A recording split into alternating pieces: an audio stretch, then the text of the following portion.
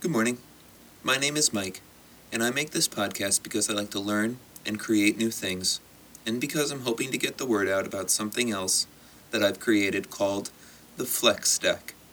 The Flex Deck is a single deck of multi-purpose cards that lets you play dominoes, word games, and your traditional poker or rummy, all in one convenient deck of playing cards. If you like games, or you'd like to support this podcast, I hope you'll check us out at flexdeckplayingcards.com. I hope you'll rate us on whatever device or listening service that you're getting this on, as it will probably help others find us too. Today, I'm reading the Dry Tortugas National Park article from Wikipedia, the free encyclopedia. That website and this podcast are the place to go to for the questions, not the answers. For the answers, I encourage you to support your local library. History. The first European to see the dry tortugas was Juan Ponce de Leon, who visited on June 21st, 1513. Ponce de Leon caught 160 sea turtles there, and subsequently referred to the islands as the quote-unquote Tortugas, or turtles. They are called dry, owing to the absence of surface fresh water on the island. The archipelago includes a high concentration of historically significant shipwrecks, dating from the 17th century to the present. The Dry Tortugas were a significant American naval base from colonial times to the early 20th century, providing a sheltered anchorage and coaling station through the Spanish-American War. Florida was acquired from Spain by the United States in 1822. The Dry Tortugas were seen as a strategic point for the control of the Florida Straits and the Gulf of Mexico. Work on a lighthouse on Garden Key started in 1825. Planning for a fortification began almost immediately, and construction started in 1847. In 1856, work on a new, more powerful lighthouse on Loggerhead Key was started to replace the Garden Key light. Work was half complete in 1860. Construction continued into the American Civil War, but eventually stopped, and the fort was used as a military prison. It was here that Dr. Samuel Mudd and 3 others charged with conspiracy in the assassination of President Abraham Lincoln were imprisoned. Mudd was pardoned in 1869 after averting a viral outbreak. This use as a military prison continued until 1874.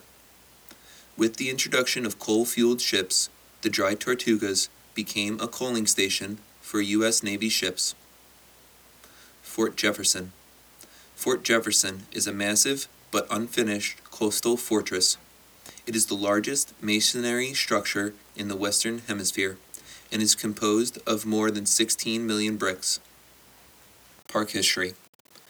Comprising 47,125 acres, Fort Jefferson National Monument was designated by President Franklin D. Roosevelt under the Antiquities Act on January 4, 1935. The monument was expanded in 1983 and redesignated as Dry Tortugas National Park on October 26, 1922, by an act of Congress. Dry Tortugas is managed by the staff of Everglades National Park. The park was established to protect the island and marine ecosystems of the Dry Tortugas, to preserve Fort Jefferson and submerged cultural resources such as shipwrecks, and to allow for public access in a regulated manner. During the federal government shutdown of 1995 and 1996, Dry Tortugas was closed along with all other national parks. Seeing this as having a damaging effect on their tourism-dependent economy, the residents of Key West, Florida, raised money to keep Dry Tortugas open. The effort was inspired by the Smithsonian Institution, which raised private donations to keep its museums open during the shutdown. Failing to find anybody to accept the money to reopen the park, Key West residents, under the auspices of the satirical micronation Conch Republic, sent a flotilla of civilian boats and fire department boats to Fort Jefferson in order to reopen the national park. When officials attempted to enter the fort, they were cited. The citation was contested in court the following year. The resultant case, the United States of America v. Peter Anderson, was quickly dropped. The park is a landing location for immigrants arriving from Cuba in home-built boats called, quote-unquote, chugs. Receiving and housing the migrants is a particular problem for Dry Tortugas, which has limited resources for such arrivals and which is several hours from the nearest Coast Guard or Border Patrol units. Communications with Key West are accomplished using a satellite-based voice-over IP system, which is prone to garbling and delays, and by a radio relay system using an abandoned Air Force tower between Key West and the Dry Tortugas. Visitation steadily rose for several decades, reaching a peak of 83,704 in 2000.